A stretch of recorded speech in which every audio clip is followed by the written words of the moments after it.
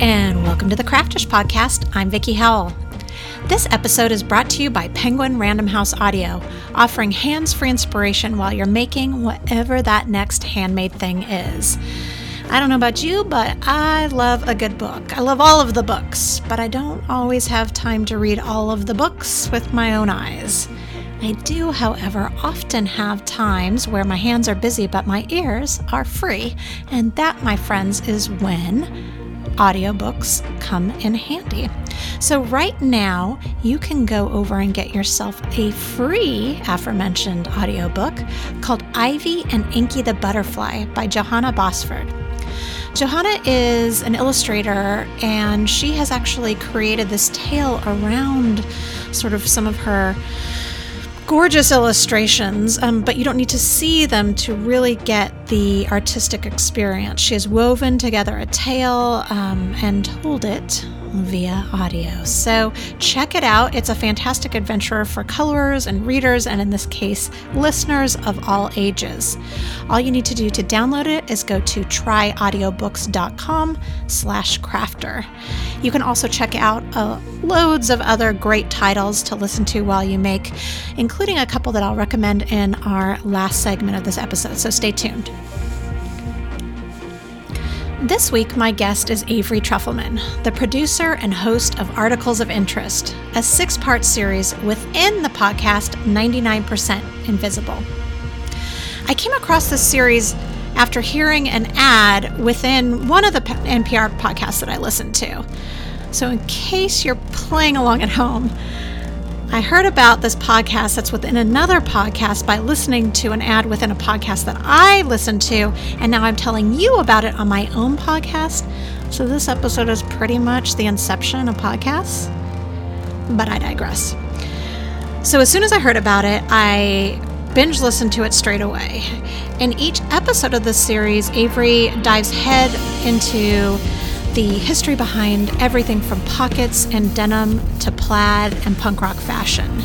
And through a series of expert interviews and witty conversations, she brings to life what seems like it might be a little, for lack of a better word, Snoresville to listen to, the history of some of our fashion staples. But it is so interesting and enjoyable, and I really dug it, as I did our conversation. So why don't we go ahead and listen to it now and meet Avery. Avery Trufelman, thank you so much for coming on to Craftish. Thank you so much, Vicki. It's an honor. I found your series within a series, which I want to talk about in a second, completely original and delightful Articles of Interest. But before I jump into that, I wanted to start with a quote from an interview that you did with Macon not too long ago about the question that I know I'm always personally stumped with too, about what it is that you do for a living. And in it you said that this sounds really pretentious, but I was calling myself a conversationalist because it's almost like an essayist. And I found that so interesting because all of us that are independent in whatever definition that is for you, have had that moment in the doctor's office where you have, and there's this little tiny line. But so there's part that where we're all hustling, but the other part is that we're in this sort of wild west of professions because of new media.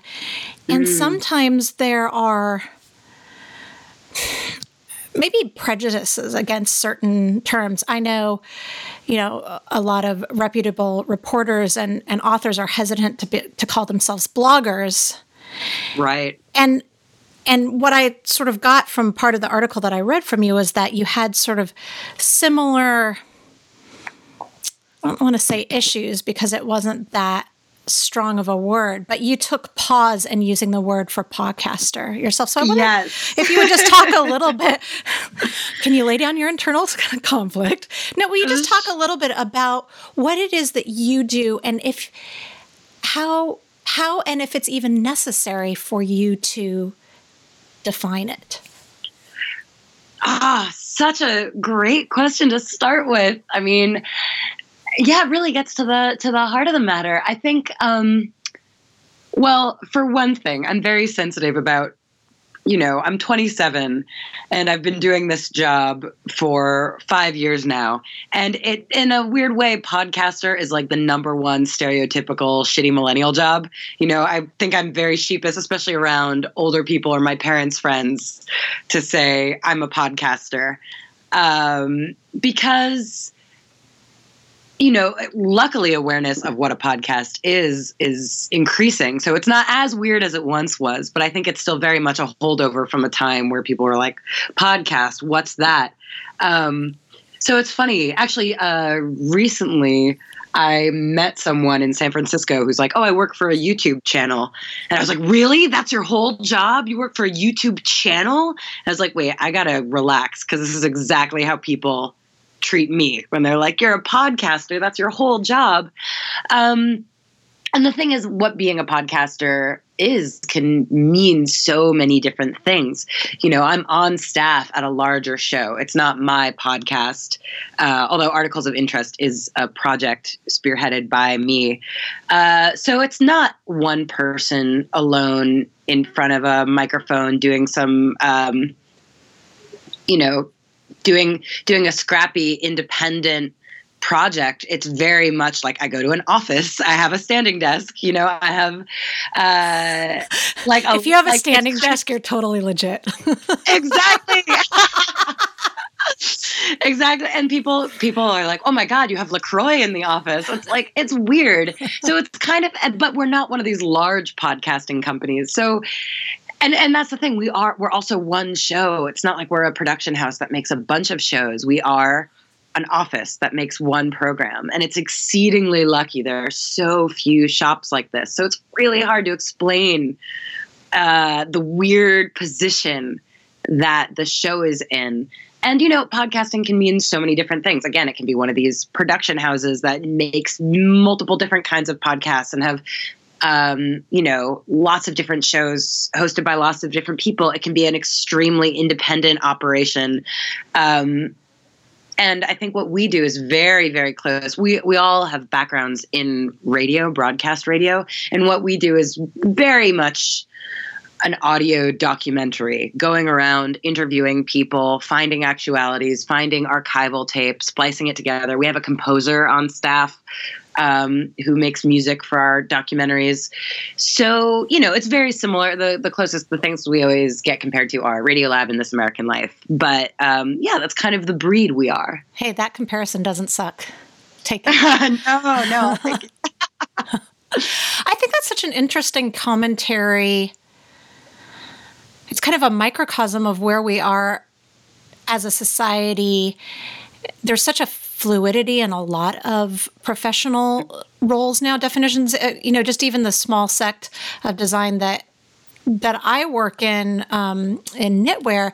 It used to be you had these maybe 10 designers in the whole industry, and now anybody with a blog can throw up instructions, and that doesn't mean that they're correct, and that doesn't mean that but they also could be, and they could be fantastic. But Sure. there are but I hear sort of the same things come in that realm too, like, well, I'm a designer, but I'm actually in-house at SpinRite, or I'm a designer, but I've written 13 books, whatever it is. It's like, right. but it's this, because it is such a, not to repeat myself, but it's a wild west right now. Totally. And that's not a bad thing. Like, it's not. No, it's fantastic, yeah. But it's also confusing. It's totally confusing. Yeah. And I guess that's the thing. It's about, because I love a lot of the scrappier. I think there's a lot of like exciting, wild invention that's happening, especially on the fringes of the medium. And I'm sure it's the same for you as well. But there is something about wanting an air of legitimacy or differentiating yourself from what other people are doing. And in this case, the idea is like, I'm actually doing something that's way more traditional than what I think a lot of podcasters are doing. Yeah, it's also interesting. I think it also gives a little bit of a license to, for instance, I do a lot of Facebook Live videos, and because of the live medium where we are, like nobody expects the quality to be great, but it's real, Right. which is great because you can, frankly, there's no pre-production barely, or well, actually there's Right. pre-production, but there's not post-production. And people find it endearing when you drop something or whatever, but at the same time, it's really important to also produce a beautiful studio show like I've done to keep up that legitimacy. So I totally get what you're saying. And I think it's such an interesting study in humanity from a professional perspective to watch us all grapple at what we need to define and why is it that we feel that we need to do so. Totally. You said that your background is in radio. Yeah. Does that mean that you went to school for radio, TV, and film? No, actually, not at all. I went to a liberal arts college and I majored in literature and German. But basically what I really majored in was college radio. I was obsessed with the college radio station. I would work there every night. And every summer I would intern at a radio show and waitress. And then when I graduated, I interned at NPR for a summer. And then I interned at Latino USA. And then suddenly I interned at 99% Invisible and it turned into a job. Man. Which is crazy. I would intern at NPR now. And I'm old enough to be your teenage mother. I mean, That's it was amazing. awesome. Yeah, it was well, yeah, I had to apply like 4 times. What kind of music did you play at your college station? Like what was the theme? Like, was it a particular type of station? Was it straight up college or was it like an NPR affiliate? Yes. That was on the yes. Okay. So that was the thing I was obsessed with, that it was an NPR affiliate and we had all kinds of amazing weirdo talk shows. And I got to really meet people who live and work in the town. And I mean, people had our most popular show was a show hosted by this guy who identified as an alien, and he had a huge reach all around the world. And, this like wackadoo health show where they would talk, they would have all these like pie in the sky theories about healthcare that were totally wrong, whatever. Like I loved it. I just loved how off the wall it was. And the show that I did was basically, I just interviewed professors and I interviewed visitors, and it was my way of teaching myself radio. I would just record people on a really cheapo Zoom H1N recorder and I would edit it on GarageBand. But it was so fun. Like I loved, it's so fun finding an excuse to talk to people. And I got such pleasure out of figuring out what sounded good, how to edit things. And I just realized time was flying by. I'd stay up all night just editing conversation. And the cool thing is GarageBand, all these editing softwares are kind of dialects of the same language. So I was able to learn pretty quickly when it came time to use NPR's official software. And now we use Pro Tools. So I kind of taught myself. But it was in college. But that's amazing that all of those tools were available for you to teach yourself. When I was in a radio program, I DJ'd for my college station too. Oh, yeah. But way before, this would have been in like, I don't know, maybe like 93, 94, like forever ago. And hey, don't judge. And it was a smooth jazz station. And that is just not... Was it though? I just think that's so bad. Did you have to spin jazz? I played the Swingers soundtrack a lot. Like I was this punk rock teenager, Yes. But I just loved broadcasting. I just loved the communication aspect of it. And it was at the time where, this was in Mission Viejo, and then I would drive 2 hours up to where K-Rock was, since you're a California gal, I'll throw that out. And I had a job, like I was doing an internship because I was also interested in TV with this, the distributor of Saved by the Bell. So I would do that. And then I would drive the 2 hours home and I would go straight to waitressing and then get up for the 5 a.m. drive time shift because that's a solid shift. Like you're getting listeners then. Yeah. And it just, but we didn't have, like, they were still teaching us how to splice. I still have like with like a knife. Yes. I still have like a cassette tape with my audition. I mean, there just weren't the tools that you could go home and dig. I mean, I'm sure if you want it badly enough, you find the equipment, but I love the accessibility now, that how we're able to communicate with each other. And especially if you are a conversationalist, if you're an anthropologist of people and experiences, how accessible it is. And what a gift that was for you to be going to college at a time when that could be a thing. See, but I'm so jealous of you, because now, we used to share an office with an architecture firm, and it was wild to me that you'd walk into this room full of people looking at computers, and you'd have no idea that half the people were designing buildings and half the people were making radio. Just the fact that you have to stare at a computer all day to do what I do. Yeah. And so often I was like, I wish it was at least an option. I wish I could at least take it on as a project to try to do it in the analog way. I have no idea how to splice tape. And I am envious that you got to learn that, because honestly, it's really not that hard to learn audio software editing. Like, anyone can do it. And that skill set of cutting out the ums with a knife and taping them together, like, that is hard to learn. And I'm very sad that I missed that time, because both my parents used to work in broadcast, and they talk about how fun that was. And it sounds just so incredibly delicious when sound can be so tactile and it's in the tape and you're manipulating it with your hands like a sculpture. And like, I'm so envious of you.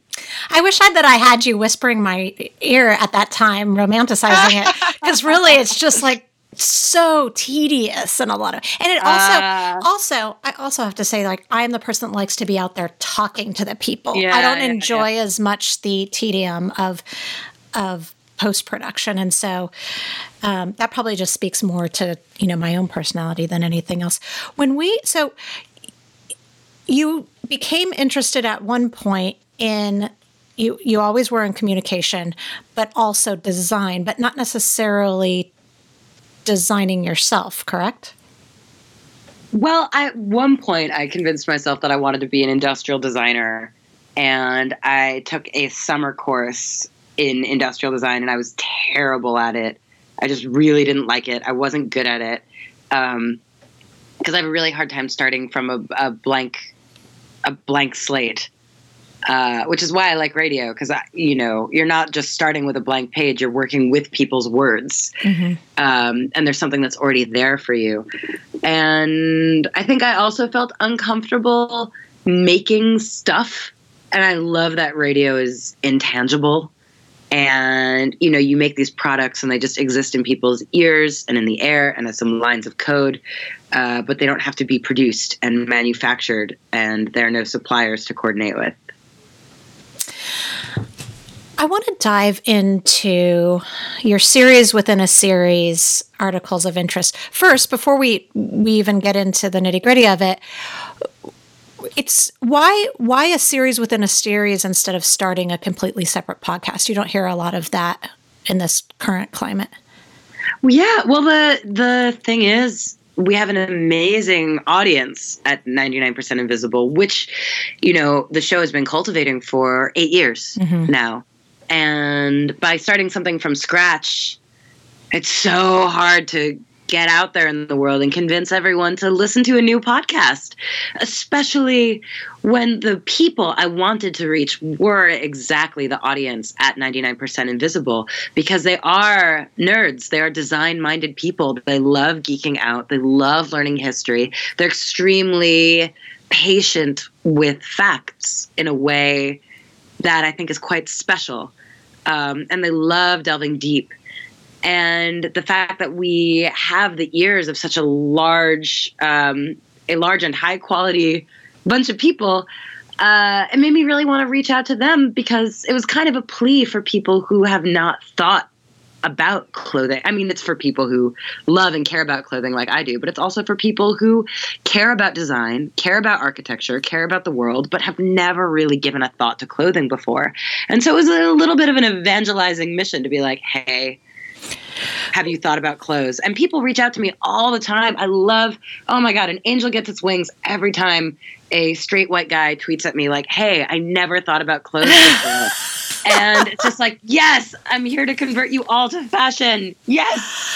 So did you know, because I actually found you in reverse. I found the series before the podcast. Really? How?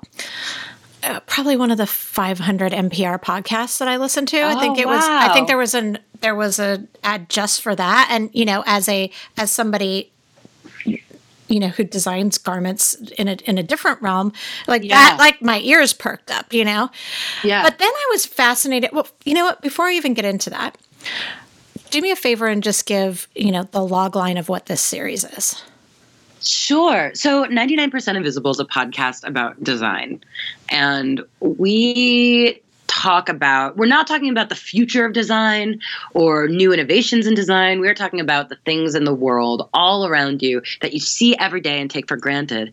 And the beautiful thing about it is you realize in listening to this show that every little thing from fire escapes to skyscrapers to, I'm trying to think, city flags, everything has so much care and intention and thought behind it. And once you learn to kind of read the environment and understand all of the love and intention behind everything, the world kind of opens up and seems like a much more inviting and magical place, and it stokes a lot of curiosity. And so I've been working at the show for 5 years, covering all kinds of things. And I just realized we weren't really talking about clothing. And fashion gets kind of cleaved away from design with a capital D in a really big way. Design is seen as something serious, and fashion is seen as something fun. And fashion is fun, but it's not just fun. It's deadly serious. And I had been thinking about this for years and years and years, really ever since I started at 99% Invisible, just thinking like, we have got to talk more about clothes. And my boss, Roman Mars, is extremely accommodating and supportive. And I brought him this idea of doing a show within the show, and he went for it. So I'd been thinking about the ideas for 6 episodes for about 3 years. Half of that time, about a year and a half, I was working on actually gathering the tape and making it happen. How did you decide? So you have 6 episodes, as you said, and they each focus on a different, not even a different category of fashion. It's more finite than that. Sometimes it's a part of a piece. So you've got kids' clothes, plaid, Hawaiian shirts, indigo, punk style, and pockets, and well, how did you narrow down? It's such a vast category. Why pockets instead of zippers? Which, by the way, I called my friend right after I listened to it, and I said, "This is going to sound crazy, but I just listened to the most interesting podcast about pockets." Thank you, amazing. And then she came to visit later, and we just said ridicles like again and again and again, which is a story I want you to talk about. I want you to talk about pockets after you've answered my question about the I guess curation process. Sure. Well, the thing that's very different from normal 99% Invisible episodes that happened in this series was that I began every episode by talking to a friend. And I did this for 2 reasons. One, I think there's a lot of energy between 2 friends, 2 people who know each other. I mean, it's why a lot of podcasts are hosted by 2 friends. And so I really wanted to start there. And I also wanted to start there not only because it sounds better and more inviting and welcoming, but that's also where all the ideas came from. These all came from conversations with people, just as I was kicking around the idea of like 99% Invisible needs to cover clothes. How can we cover clothes? And, it all really began with my friend Joe, who I feature in the kids' clothes episode. He is quite short. And I was like, where do you get your clothes? Because he has amazing style. And I was just like, where do you get your clothes from? Can I go clothing shopping with you? So just a side note, Joe is 4'8", so he doesn't fit in the category of average size or little. He's in sort of this obscure sort of purgatory in sizing. Yeah. Yeah. Exactly. And so we went to the kids section of J. Crew together, and oh my God, it's all extremely loud, brightly colored, glow in the dark. And Joe's like a 35-year-old man. He's extremely, and has this very like understated, sophisticated style, which is just like boggled my mind, but he was able to dress the way he does, given what he has to work with. And, this also was the process for the Hawaiian shirts episode. My friend Sarah, who grew up on Hawaii, wrote an article about how a kind of provocative, cheeky article about how tiki bars are a form of appropriation. And I was just thinking about clothing, and I invited her into the studio, and I was like, do you think this applies to Hawaiian shirts? And we just kind of talked about it and went from there. And I focused on pockets rather than zippers because my friend Piers, who I knew in college, the first time we ever met really was for a cross-dressing dance at our college, and he borrowed a dress of mine. And the fact that I didn't have pockets really messed him up. I mean, he locked himself out of his dorm room, and it really stuck with him. I mean, he called me years later after we graduated, and he was like, I just can't stop thinking about pockets. That was such a crazy thing. I had no idea that half the world doesn't live like I live. I took it so for granted that everything I need is just automatically by my hands. And I had never thought of hearing his shocked me. So that's the thing. It really all came from talking to people. And that's been the really fun part about putting this series out there is now I'm getting inundated with emails and messages about different people talking about what various articles of clothing mean to them and how it's changed their perspective or changed their life or expressed something about their identity or their sense of home. Because there's so much, I mean, this, there's so much in clothing. It reminds us of so many specific things or specific times in our lives, kinds of bodies we've had, moments in our style. You look back at something you used to wear 10 years ago and you're like, who was that person? And you can recall so much just by touching a garment. So as a producer, did you approach this? I mean, after you'd sort of, not during those 6 years where you were kind of, letting things percolate, but when it came down to producing these episodes, was it always your intention to sort of have a formula that included history, application, personal relevance, or did you just sort of let each garment story unfold itself? Well, there is, at 99% Invisible, because I'm very used to telling the stories of objects. And a huge part of an object's story is its history. So I always was kind of looking for a historian. And I think the thing that was different in this case, rather than, objects that you maybe pick up and use, and it says something about the user. I think with clothing, it's different because they're on our bodies, traveling through our lives with us, expressing facets of who we are and our identity. So I think the thing that was really different this time, like I always knew I wanted to cover history and origin and maybe a little bit about how it's made. But I think the idea of bringing that personal element into it, talking about what it means in a kind of sociological way, what are its implications, what does it symbolize in this kind of McLuhan-esque interpretation of the garment, that was something that was different for me. And that involved a lot of different interviews, a lot of going around and just talking to people and seeing what would stick. For the Blue Jeans episode, I went around, there are a million different stories you could tell about blue jeans. You could do a 17-part series about jeans. There's so much to say.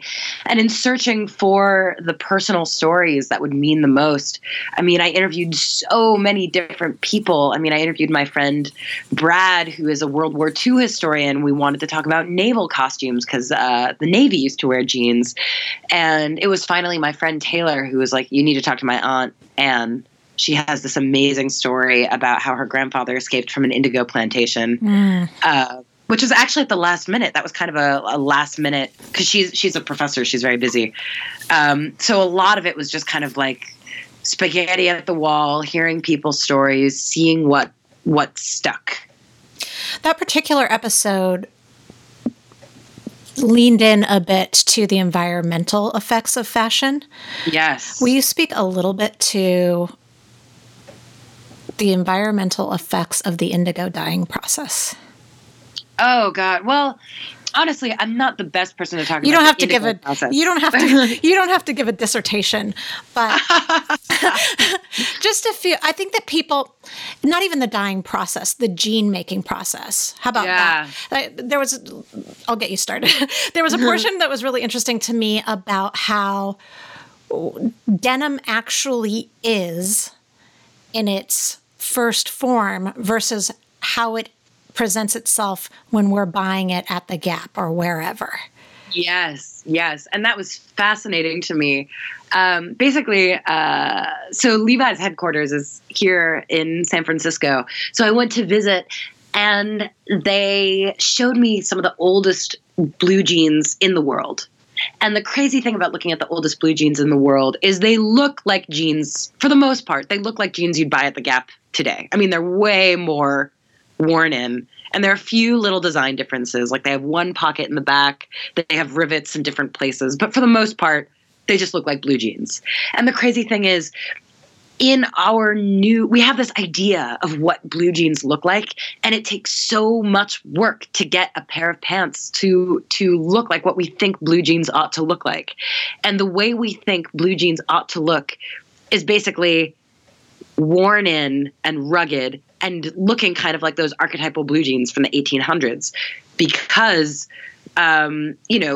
everyone knows that blue jeans used to be working class wear, farm wear, rodeo wear, whatever. And the people who wore blue jeans wore them every single day for years and years and years, and they wore them in, and they wore in at the knees, they wore in at the hips, and that's what we think blue jeans look like. In their new form, in their raw, unprocessed form, blue jeans are extremely stiff, they're extremely dark, they're extremely scratchy. And that's just not what we're used to. We don't see cowboys walking around in clean, new, dark blue, stiff jeans. We see them walking around in worn-in, whitened pants. And so to give them that worn-in look that we are accustomed to, denim manufacturers wash jeans over and over and over and over again to break them in for you so that you don't have to do it. And it's an extremely wasteful process. I mean, it's really silly, actually. Luckily, there are a whole host of new ways that denim companies are trying to wear in jeans without so much water. There are ways of breaking in jeans with lasers. There's a form called ozone wash, which is blasting air at the jeans. But it's very funny. Like, I keep thinking about this idea that there's someone at the Levi's headquarters right now working on technology to fire lasers at jeans. And it seems like it's a silly fashion thing, right? But actually... But an amazing title. An amazing title, laser technician. But I mean, this will save gallons and gallons of water. And not just water, like water that has been dyed blue with this like petroleum-based blue dye that goes back into the water supply system in China. I mean, it seems like a silly thing, but it's really not. The impacts of this will be massive if we figure out a different way to wear in our blue jeans. So it's really funny. Well, and a side note just on the indigo thing is that, the indigo process, actually, like real indigo, is a huge process, and it's just not viable for our gene consumption. And so that's, enter petroleum-based dyes. And so it's a huge problem because every person has at least, 4 pair of jeans. So if you multiply, in the Western world at least. So just... The average American has 7. 7. Yeah. Isn't that crazy? Wow. Yeah. So it's a problem probably that is not on the top of people's minds or the forefront of people's minds when it comes to environmental awareness. Not to mention, just waste and not keeping your clothing and that kind of thing. There's a whole sort of litany. There's a rabbit hole you could go down, but just stopping and listening was a really interesting aspect, I think, at least for me for this series. I would love for you to talk a little bit about the craft of telling stories about the history of fashion and making them interesting. It almost seemed like you had a Sarah Koenig from Serial podcast kind of approach to telling something that could be really dry and of interest only to people at FIT, or FIT. Right. Yeah. And that's the huge benefit I have about being a layperson. I really didn't know much about fashion, nor did I know much about design when I started at 99% Invisible, which, helps you make it interesting for the common person, because I am the common person. And I think a real important part of making sure the story was interesting was that conversation with a friend at the beginning, because it presents a question in your mind that you need answered. Why do women's clothes have no pockets? Why is the kids' clothing section so ridiculous? What's up with Hawaiian shirts? Or, can anyone own plaid? And so it begins with a genuine question that they present to you, and it kind of infects your mind with that question. And then I think the other thing was about making myself a character, and that you get to follow in some cases, my literal journey to other places to figure out what the deal is and arrive at some sort of satisfying conclusion, which I think is really important. And, in some cases it's a little more definite than others, but, I never wanted the answer to be like fashion. It's whatever you want it to be. I think the most interesting podcasts, like, do you listen to Malcolm Gladwell's Revisionist History? Mm-mm. And I love it because he just takes such strong stances. He does not give a shit about what other people think. He's, there's this one amazing episode where he's railing against football because of the widespread head injuries. Yeah. And he just says overtly, like, don't go to football, don't support football. And, that's such a wild opinion to take, and he's not trying to be diplomatic, and he's just stating it. And so I really wanted to make sure I injected a lot of my own conclusion, my own opinion in this as well, and come to the definite answer of, like, mend your jeans, don't buy new jeans. Which is such a lovely juxtaposition, because you approach the series almost like an investigative journalist would, but for Hawaiian shirts. But you wouldn't be able to editorialize if you were truly an investigative reporter. Like it wouldn't be ethical. So finding that balance is what made it stand out from any other sort of, social/historical work. Thank you so much. That's so kind of you. I feel so seen. I see you. My favorite episode, though, probably was Punk Style.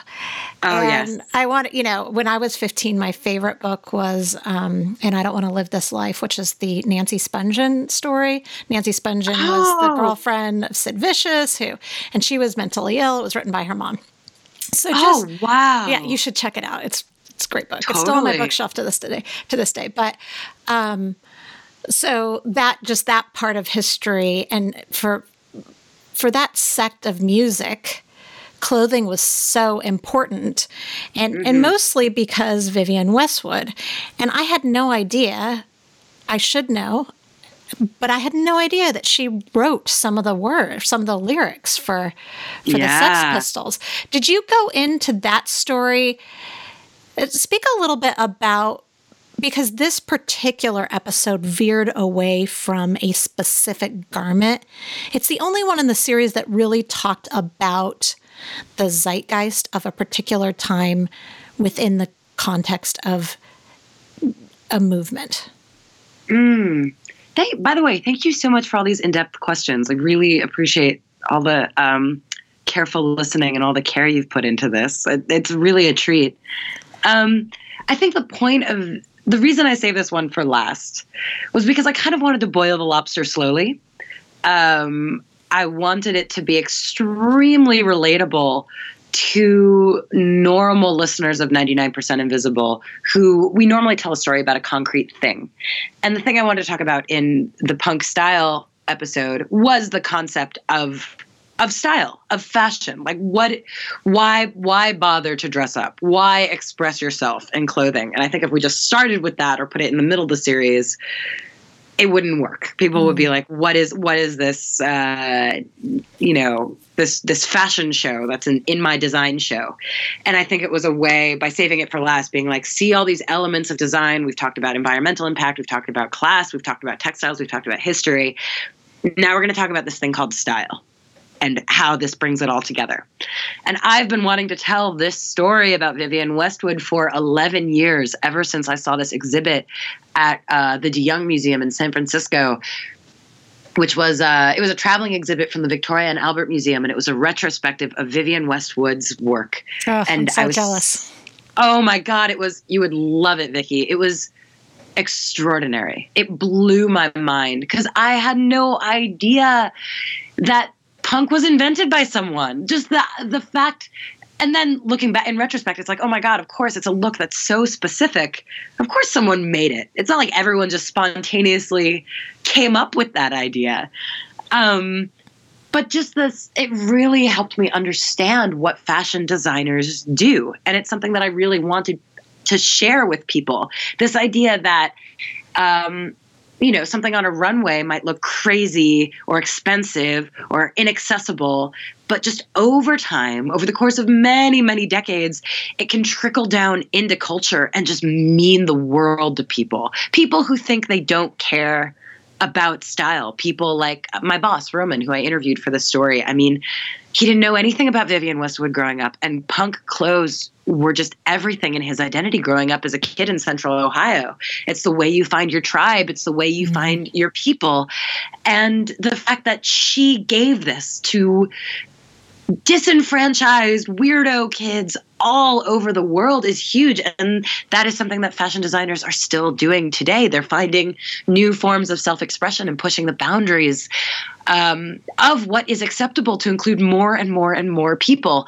And we still have so far to go, like so far to go, especially for men. I feel so bad that men don't feel able to fully express themselves. I feel like men have one knob that they can turn, and it's like dressing up. And you can turn that knob all the way up to a suit, or you can turn it back down. But they did get pockets. They did get pockets. They did get pockets. This is true. But yes, there's definite repression that happens, expression repression that happens. Totally. And I feel like a big part of toppling the patriarchy is saving men from the burden of masculinity and allowing everyone to express themselves in a way that helps them feel good and feel comfortable.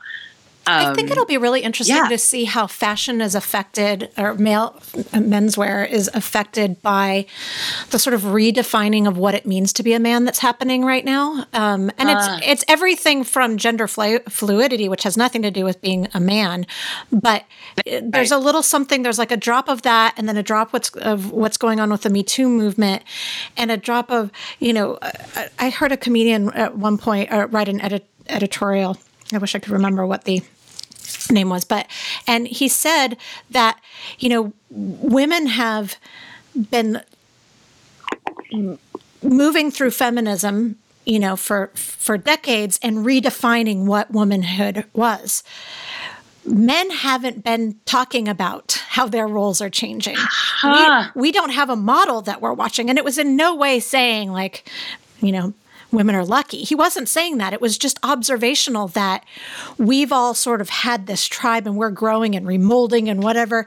And men have been kind of at the sidelines watching. And so now, for better or worse, there's repercussions, but a lot of it is that there is this really sort of abyss what, when it comes to defining what masculine roles are. And it'll be interesting as that pans out. The pendulum is really swinging to one side right now. When it starts to even out, it'll be interesting how it trickles down into things like, music and writing, which will come first, but then, fashion. Yes. And it makes me so excited for the future and so excited to, I'm looking at high fashion and runways, which is something I've never really cared about before. I didn't really think it was applicable to life in any way. It seemed like high art that was completely removed from society, but it's a bellwether, and it's been so fun to see reinterpretations of masculinity on the catwalk. And who knows, maybe we'll be seeing variants of those in 5-10 years. It's exciting. Well, then I'll expect you to do an episode on it. Actually, I did an episode a long time ago for 99% Invisible when I was starting to really think about clothes, about the trend forecasting company WGSN. Do you know them? I saw them give a presentation at South by Southwest last year, and it was probably the best panel presentation that I saw the whole time. Oh, I'm so jealous of you. It's deeply, deeply fascinating. It's fascinating. When we're done here, I'll fill you in on some of it. It was fascinating. Oh, yeah. But yeah, so I did an episode on that a while ago, and that was the first. I did it 2 years ago, which is funny because they let me look at their website, which is behind like $1,000 paywall. Yeah. And they let me look at what the jeans of the future will look like in 2 years. And now that I'm at that point, I think they are totally right. They are totally, totally right. They were like low, flared, hip hugging. They had a little bit more embellishment than they do now. But I live in Texas. There's a lot of embellishment on some people's jeans. That might be geographical. Oh my God, I love it. Well, also keep in mind, San Francisco is the land of the fair enough. Gray fleece hoodie. So I'm not supposed. Yeah. I have no way of knowing what the fashionable people are wearing. Speaking of gray, fleece hoodie and also of menswear, one thing I did take away from that panel, I took a bunch of stuff away, but they posited that, in the near future, formal wear for men, suits for men would not be a thing. That they're so unpractical that just a nicer casual that involved sort of like a jacket, but it was really more hoodie material, a lot looser, drapier kind of, and kind of just cleaner sneakers, essentially. That makes a lot of sense. That's really the wave of where it's going to go, especially, and a lot of that is because people don't have is traditional jobs on mass as they used to. There's a lot of telecommuting now, and entrepreneurship and that type of thing. And I thought that was, I'll be really interested to see in 5 years if we're seeing less suits. Sure. The thing I'll be interested to see is, that makes a lot of sense to me. And I'll be very curious to see if the tuxedo sticks around, because it's funny. I feel like an everyday application or normal, a normal degree of nice dressing will be subject to change. And I wonder if the tuxedo will remain this epitome, red carpet wear, elusive, extremely, extremely highbrow form. It's almost like the platonic ideal of male dressing that most people don't need or get to do. And it'll be really interesting to see if those changes on a lower level of dressing up will affect that. That's what they were positing. I think that a tuxedo tuxedos will go away. No. It's that It's that lower level. I think the tuxedo is like the, like the Hollywood glam dress. It's always going to be, it's aspirational. Yeah. No, Marshall McLuhan called it the only true costume of man is the tuxedo. Fair enough. Yeah. I'm kind of sad. What do you hope that people take away from your work?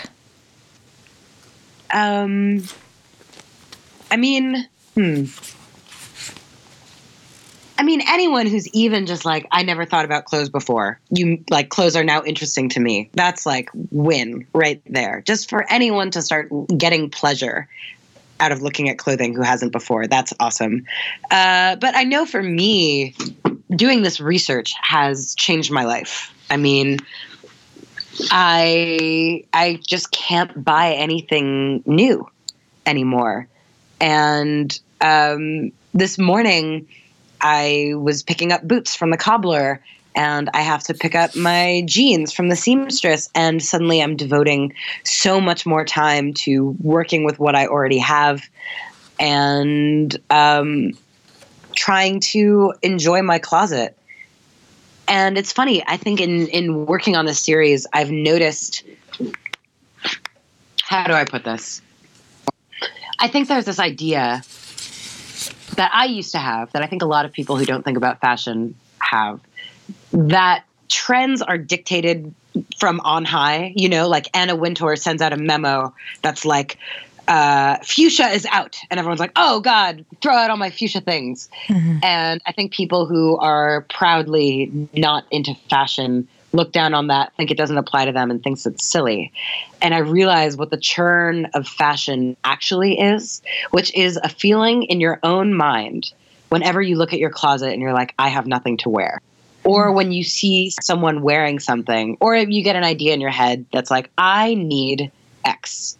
I need white boots, you know? Like that is what trends are. And the way that fashion infects your mind and makes you think that your tastes are going to change inevitably, because we're all growing and we're changing. And fashion just plays into that. And so I think that's what I've really taken away from this, is understanding when that kind of hunger arises in myself, and trying to learn how to ignore it or work with it or sate it in a way that's not just going out and buying new clothes. And the thing is, I don't say this overtly in the podcast, but I do know some people have taken that message from it, saying, oh, I've never understood the environmental impacts of fashion before. And that makes me really happy. And that's why I really wanted to end with the punk style episode. This idea that you don't need a lot of money. You don't need new things. It's not about what you wear. It's about how you wear it. And it's also about giving a damn. It's about trying and having fun with it. And so I hope people will try and have fun. Well, Avery Trufelman, it has been an absolute delight listening to you talk about 99% Invisible and articles of interest. Thank you so much for being here. Oh my God, thank you so much, Vicki. And thank you again for your really insightful, beautiful questions, and for listening. For more information on Avery Trufelman and articles of interest, go to her show notes page at vickihowell.com/craftish. All right, now it is time for my favorite new segment, What I'm Crafting To, brought to you by Penguin Random House Audio. And you can find all of their titles, as I mentioned at the top of the show, at tryaudiobooks.com. Add a / and crafter after that, and you're going to get a feast for the crafter's ears. This week, I binged watched a new Amazon Prime show called Homecoming, and it is starring Julia Roberts. And so, of course, I had to check it out for sure. But also, it is by the same creator that did Mr. Robot. So if you liked the overall vibe of Mr. Robot, the sort of like interesting subplots, the subtle darkness, sometimes not so subtle, and also the overarching theme that you never really know what's going on, then I think you might dig Homecoming. So that's on Amazon. Then I am back hard and heavy with audiobooks. So I'm still listening to the mystery novel The Witch Elm, and it is by Tana French, who I have read and adored before. I really liked her book, In the Woods. And I'm about, I would say, a third of the way through, so I can't really speak to, well, I don't want to speak too much more than the plot. I mentioned it last week, but I encourage you, if you like mysteries or psychological thrillers, or are a fan of Tana French's, you should definitely check out The Witch Elm. All right, I also downloaded this week, I like to have more than one book going, sometimes just that are in different genres, just so I can listen to whatever my mood navigates. And so this week I downloaded the new Michelle Obama memoir, Becoming. And I'm a few chapters into it, and it's as eloquent and lovely as you would expect. And I'm finding her just inspiring, as always, as a mother and woman and leader, and am happy to have her voice and her wisdom as the background to my making this week. I would love to hear what you're crafting too, so please post a comment on the show notes page or reach out to me on Facebook or Twitter at Vicki Howell or Instagram also at Vicki Howell, and let me know what your recommendations are. It can be a podcast, it can be a show, it can be a movie, and of course, I love to hear about audiobooks. You can find the ones that I recommended today at tryaudiobooks.com. If you liked this episode of Craftish, please share it with a friend and take a minute to rate or review on Apple Podcasts. Now they've made it much easier than it used to be. You can actually do it on your phone within the podcast app. So I really appreciate it. It helps people find this show.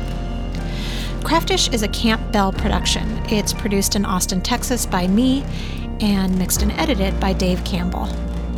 Music is provided by Explosions in the Sky. If you know any knitters and crocheters out there, by the way, just heads up that November Yarnier sales are now open. Yarnier is my subscription box service, and we have a limited amount available as of the time of this recording. So we're not yet sold out, but we have every month thus far. So get thee to yarnier.com and nab one for yourself or a friend while you can. All right. Keep your peeps open, or your ears open, rather, next Thursday for our next episode of Craftish.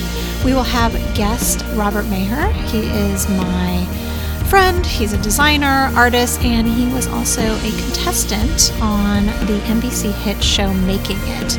That is the crafting competition show hosted by Nick Offerman and Amy Poehler, and it's a really fun ride, and I was so impressed by the work that Robert did on it. So looking forward to sharing that with you. Until then, please take a minute to feed that creative well, breathe in, craft out.